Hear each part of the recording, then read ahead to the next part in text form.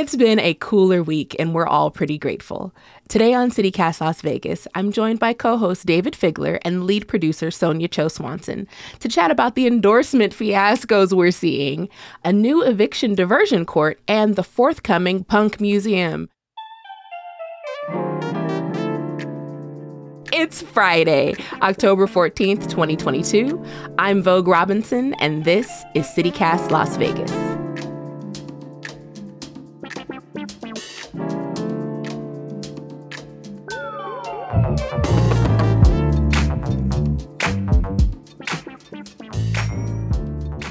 Good morning, Sonia and David. Yay, it's Friday. Yay! Yay! We made it. Are we exhausted? I'm exhausted. I don't know about you guys. I definitely laid down and was like, I don't know what today is. It's these transitional weeks from super hot to not as hot-ish. Yes. There was a breeze, and I was like, hey, girl, thank you. So nice. Are we about to get our 1 week of fall? I can't wait. Yeah, it's coming. It's coming. Yeah. There might be two of them. So yeah, let's hop into the lovely subjects of the day. So there have been these wonderful endorsements because, of course, it is election season. And so what I found super interesting is that the Clark County Education Association, which is a union of teachers, said, we don't endorse none of y'all. And I'm like, yes, I love it. I support their non-support. So, previously, they had endorsed Steve Sisolak, who is the current governor. And since then, they've said, okay, well, we don't like either candidates. They found their plans to be wanting and insufficient. So they feel like the class sizes, I have friends who teach and they have like 40 students in their class, which is appalling and overwhelming and hard for anybody to do their job. So they're upset about class sizes. They feel like there's still vacancies, which there have been vacancies for as long as I can remember. There's been a billboard somewhere that's like, please teach in our city. Yeah. And then violence in classrooms, as well as students really needing time to heal and reorient themselves to classroom behavior in regards to the time that they were not in the classrooms as a result of COVID. So those are all of their issues, and they feel like those are not the things that are being properly addressed by either candidate. And Clark County School District is the 5th largest school district in the nation. It's huge. So it's not a one-size-fits-all game, but there's some things missing. It is surprising because they did this union backed Sisolak before, as you said. But, you know, there's been a rift. There was a rift some years ago in the teachers union, and they sort of split into 2 different unions, and they kind of take odds with each other. So there's that kind of posturing that's happening at the same time. Watching that debate, it did seem like both sides of the governor's race were trying to pander a little bit, probably to this particular union to get that endorsement, and obviously it wasn't successful. So, you know, it'll be interesting, though. It's always interesting to me, endorsements, how they actually impact voting. Like, you know, there are a lot of underinformed voters who rely on an endorsement of a group that they have alignment with. But how strong that is, I don't know. But in this particular one, you know, teachers' unions are a big deal. And as education is part of the topic of the difference between these 2 candidates for governor, it is interesting that this particular union decided to not participate in endorsements. Mm-hmm. I feel like it's very in alignment with when I was a kid, my grandma would say, oh, voting is voting for the lesser of 2 evils. And I feel like this was their stance, like, we're not voting for either person. Neither candidate is representing me. And I think this is kind of a trend for human beings, like for the United States on how we vote. Right. And maybe, you know, our purpley state, too. But, you know, it does beg the question, right? If there are voters out there who were relying on the endorsement of, say, this union, and this union doesn't endorse, where do they then turn for that type of help? Curious. Yeah. Okay. So that's not the only drama that is occurring when it comes to endorsements. I saw that there were some things with Adam Laxalt and who he was and was not endorsed by. David, can you elaborate on that? Sure. So this endorsement letter for Catherine Cortez Masto came out from members of the Laxalt clan. Interesting about it was all they did was talk about the accomplishments and the qualifications of Catherine Cortez Masto. They don't even mention Adam Laxalt by name. What do you think about that? Oh, God. Burn. I thought it was actually really interesting that they emphasized over and over and over again in that letter her Nevada roots, her Nevada grit, her Nevada cred, which feels like a pointed contrast to Adam Laxalt, who didn't actually come to Nevada until his adulthood. Maybe his Nevada roots might be questioned a little. Oh, well, that's always been kind of part of it. Cortez Masto has definitely done some ads that insinuate that he's not really a Nevadan. And, he gets trolled a lot on social media for being a Virginian or for being a carpetbagger, as they call it. But it's one of those things that, look, he has a complicated family history. It's so complicated that there are parts of it that if you even mention it, there's a clapback like, you're not supposed to get into people's super family secrets and history and deepness, although none of it's particularly secret anymore. And he does seem in a certain way to be trading in on his family name, as he did when he became Attorney General kind of out of nowhere, and now again is running for the United States Senate. So, is it off limits to talk about how he was kind of protected having a father who was also a very powerful senator who is not a Laxalt and, whose mother was a very powerful lobbyist who also got some benefit from her family name? Is it fair to talk about family names, and is it fair to raise, these ideas of who their parents were or, where they came from? I don't know. There's so much. When some things came out about Adam Laxalt's parentage, at the time, he was not running for any office, and his statement that he made to the press was, look, I'm a private citizen, and it's not fair to be talking about any of this stuff, and I have no further comment. Okay, and that's pretty fair, and now he's a public figure, so is it fair comment? I mean, things change, narratives change. Back before he was a candidate, his military record, because he was a lawyer for the U.S. military, was very innocuous, that he gave legal advice on detainee status in Iraq. Now that he's a candidate, he fought terrorism as a member of the military. So, narratives change all the time, but these members of the Laxalt family decided, nah, we're not going to let him get away with it. We don't like him, and you should not like him for the same reason, I think is the implication. And I'm just waiting 3, 2, 1 before his mom and others come out and say, no, Adam is the second coming. Wow. The second coming. Baby Jesus. Yeah, I feel like that sucks. I think, from a personal perspective, it would suck to be like, oh, my family is not endorsing me, but they just threw all their political weight behind my opponent. Yeah, 14 members of his family, not just like 2 or 3, 14. Yeah, it's embarrassing. So that sucks, but I'm sure they have their reasons. Oh, no, President they do. Trump, They do.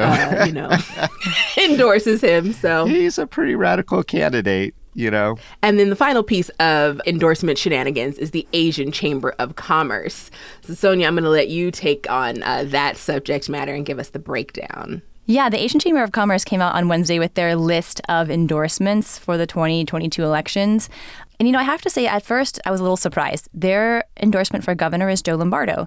And it was a good reminder for me after I sat down with the data a little bit and looked at it. I was like, you know what?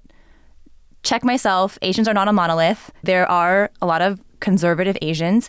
And I think, too, looking at the list, it's not a straight ticket. They endorsed Democrats. They endorsed Republicans. So, for example, for Lieutenant Governor, they endorsed Stavros Anthony. For Treasurer, they endorsed Zach Conine. For Secretary of State, they endorsed Cisco Aguilar.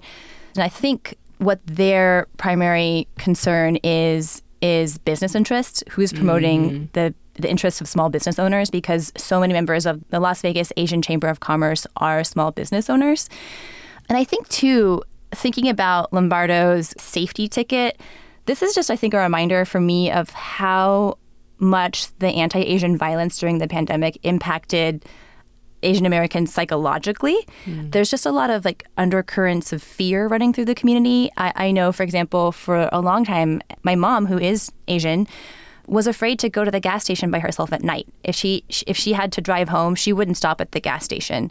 And I actually had read this really interesting statistic, which is that gun ownership amongst Asian Americans rose by 43% during the pandemic. And half of those were first-time gun buyers. So thinking about the emphasis on safety, the emphasis on business, and the fact that Asian Americans and Pacific Islanders are the fastest growing voting group in Southern Nevada, I think kind of creates a really interesting dynamic where this is maybe a demographic that candidates are kind of looking at more seriously and thinking about what their concerns and their needs are. Yeah, I definitely think anytime it's about a chamber of commerce, then that's whatever their voting block is. It's definitely going to have to do with, are our businesses going to be safe? Right. Are our finances going to feel protected? Do we feel like this person is bringing that subject up? Yeah. And to David's point earlier, like to whether or not their endorsements have any swaying power, my sense is that it's more a representation of what their members already feel. So I feel, to me, it's more an indication to kind of see where this particular block of small business owners who happen to also be Asian American are feeling, rather than a sense that, okay, they're going to actually sway the vote. That's my general sense. But I'm curious what you think, David. Oh, I mean, it all comes down to the same thing. Not just this Chamber of Commerce, but other Chamber of Commerces in the Valley coming out with their endorsements. Sometimes I wonder, are these logical decisions? Are these really self-interest? Have they thought it all the way through? Or is this, sort of an equivalent of horse trading behind the scenes? Okay, well, they promised us this particular thing, or we're interested in this thing, or, we don't want to go against this person, we do. I mean, there's so much complication to it. So at the end of the day, unless they give complete, transparent, and full reasons for the endorsement, I'm always suspect of any endorsement anywhere. But usually they just wind up to be a list, and some people rely on those lists, and that's part of this process. But it is all very curious, and it's definitely worth discussing. Yeah, I definitely have seen people getting to the polls and not being sure, and then pulling up whatever nearby list they can find from a semi-trusted source. I think it's good to try to get prepared as soon or earlier, which I know everybody has so many different things to do. But if you can pull multiple lists, what I tend to do is I'll pull David's list. So I'll be like, oh, where's Figler's list? We have to go vote. That list is notorious. I'll pull the Figler list, which has actually details on the why. So I'll pull from David, but I'll pull from an urban chamber of commerce and look for okay, if all four lists are picking the same person, then that might be okay, these are things that are in alignment, because I'm not a single issue voter. So it doesn't, I don't think any of us are, but there are single issue organizations that are pushing particular agendas. List consensus, I like that. Yeah. So I'm I need multiple sources of information, and I want to be a part of multiple conversations.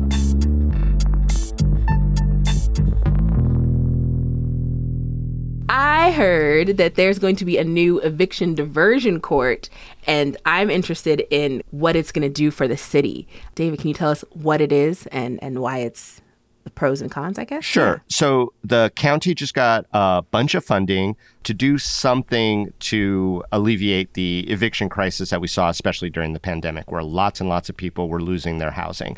So the idea here, in theory, is that with all this extra money, we are going, when people enter into the legal process where they're being evicted and it comes to the court's attention, that we should do something more than just follow the law of an eviction proceeding, and maybe there's a way to help people. And so the theory here is that now we'll have social workers and funding opportunities and all sorts of things to try to keep people, if not in the house that they're being evicted from, in some house somewhere.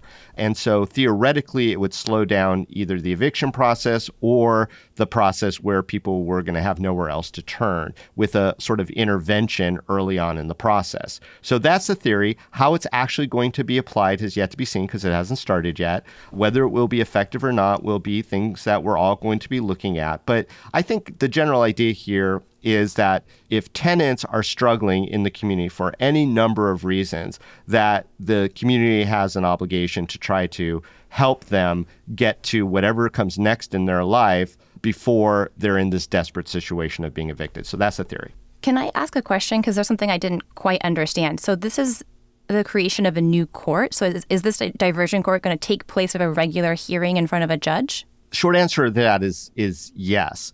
So in Nevada, tenants can receive a notice from their landlord that says, get the hell out. You have X number of days to do that, usually 5 days to get out. This is what you've talked about before, summary evictions, right? Okay. If the tenant is afraid of that or just gives up or whatever, that's it. They're out. If the tenant wants to challenge that, they are the ones that have to initiate the proceeding. In every other place, it is the landlord that goes and initiates the proceeding in court. So here the burden is on the tenant too. So there are tens of thousands.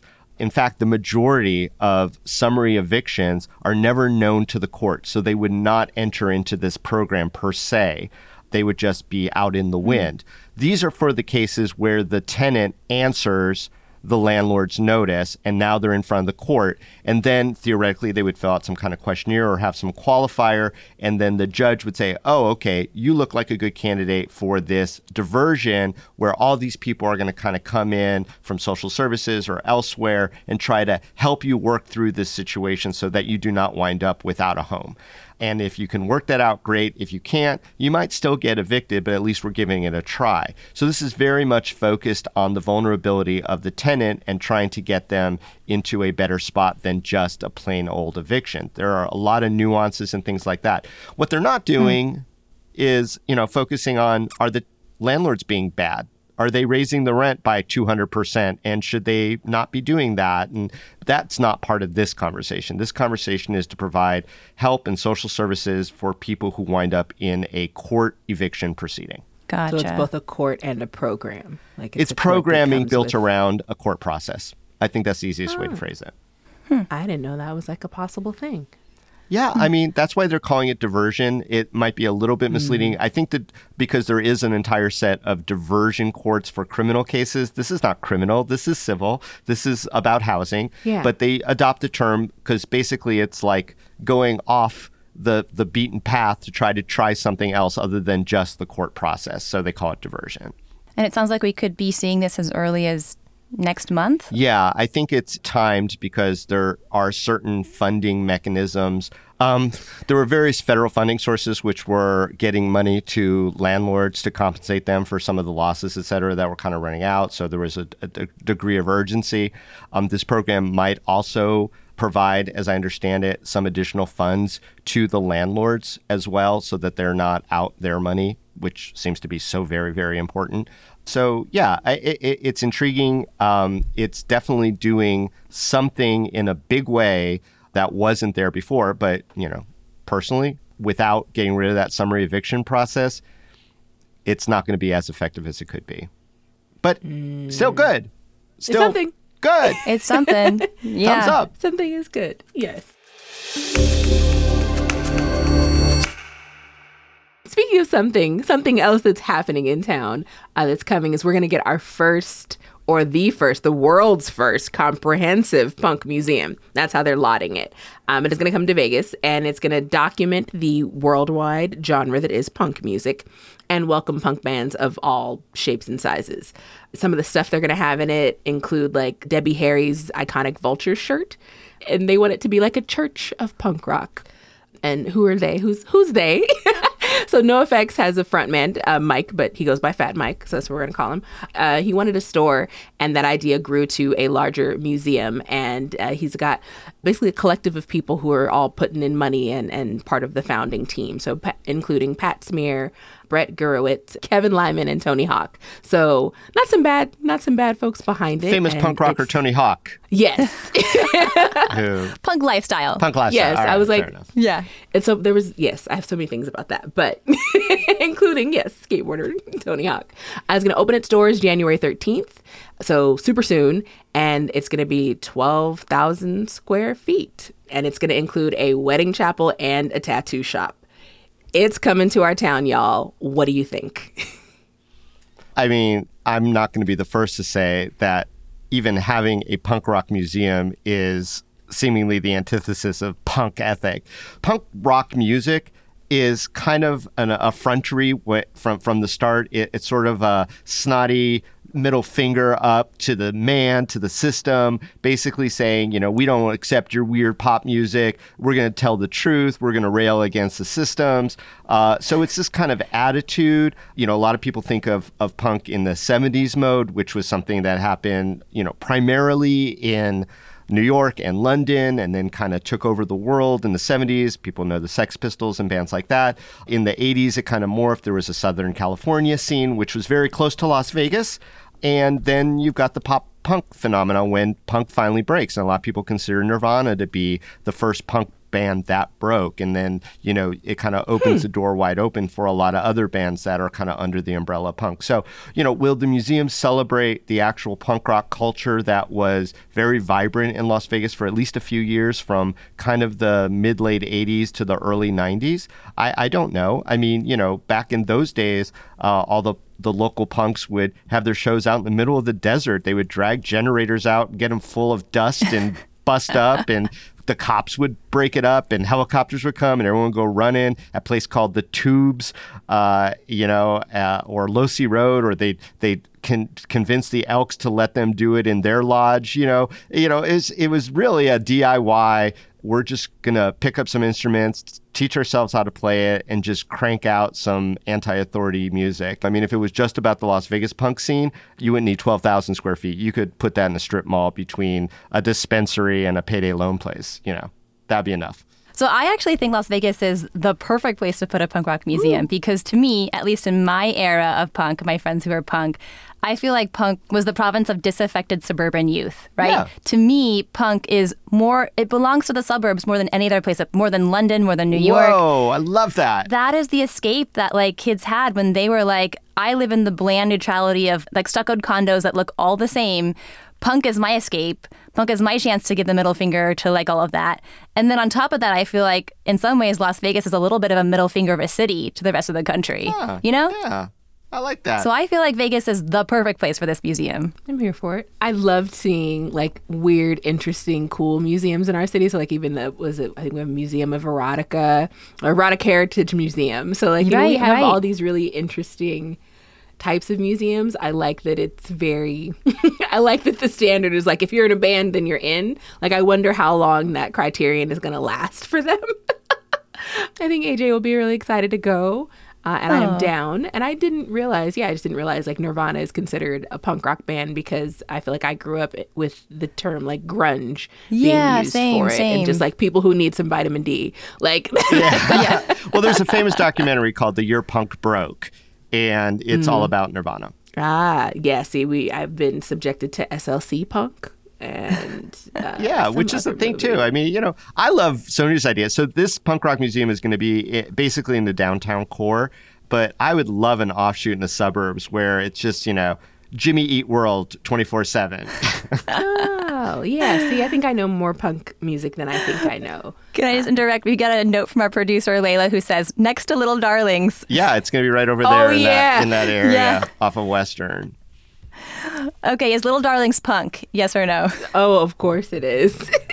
All nude, no drinking? Nah. I don't know. Their billboards are. Oh, their billboards are pretty punky. Okay, let's get into the weekend activities. Apparently on Sunday, we're going to see our first high temp of under 90 degrees. So what are y'all going to do with your fall in Vegas? It is all about the hiking for me because my little dog, Harper, cannot handle the heat. She can just cannot go on hikes when it's hot out. So I finally get to take her out and go hiking with her, which I'm really excited about. Yay. And there's an episode about hiking with your pup that we've got. Yes. And in the newsletter, Scott put a list of it's a link to different hiking places you can go to. So you can check the newsletter out for that.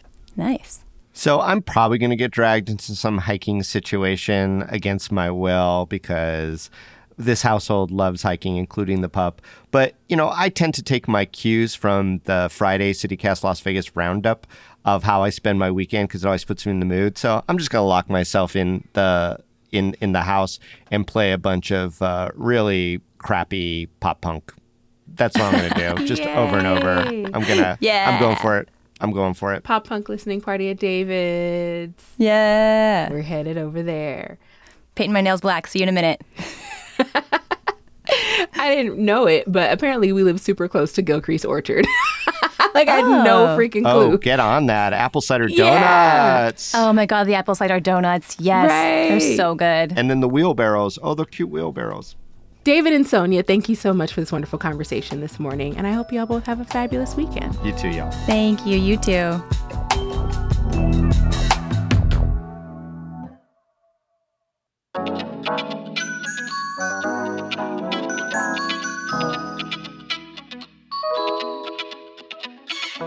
That's all for today here on CityCast Las Vegas.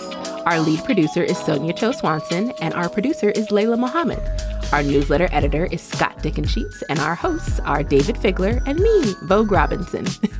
OG Moose composed our theme music with additional music by All the Kimonos and Epidemic Sound. We record this show on the traditional homelands of the Nuwuvi, the Southern Paiute tribe. If you enjoyed the show, why not tell a friend, rate the show, leave us a review, and subscribe to our morning newsletter. We'll be back Monday morning with more news from around the city. Happy weekend, y'all.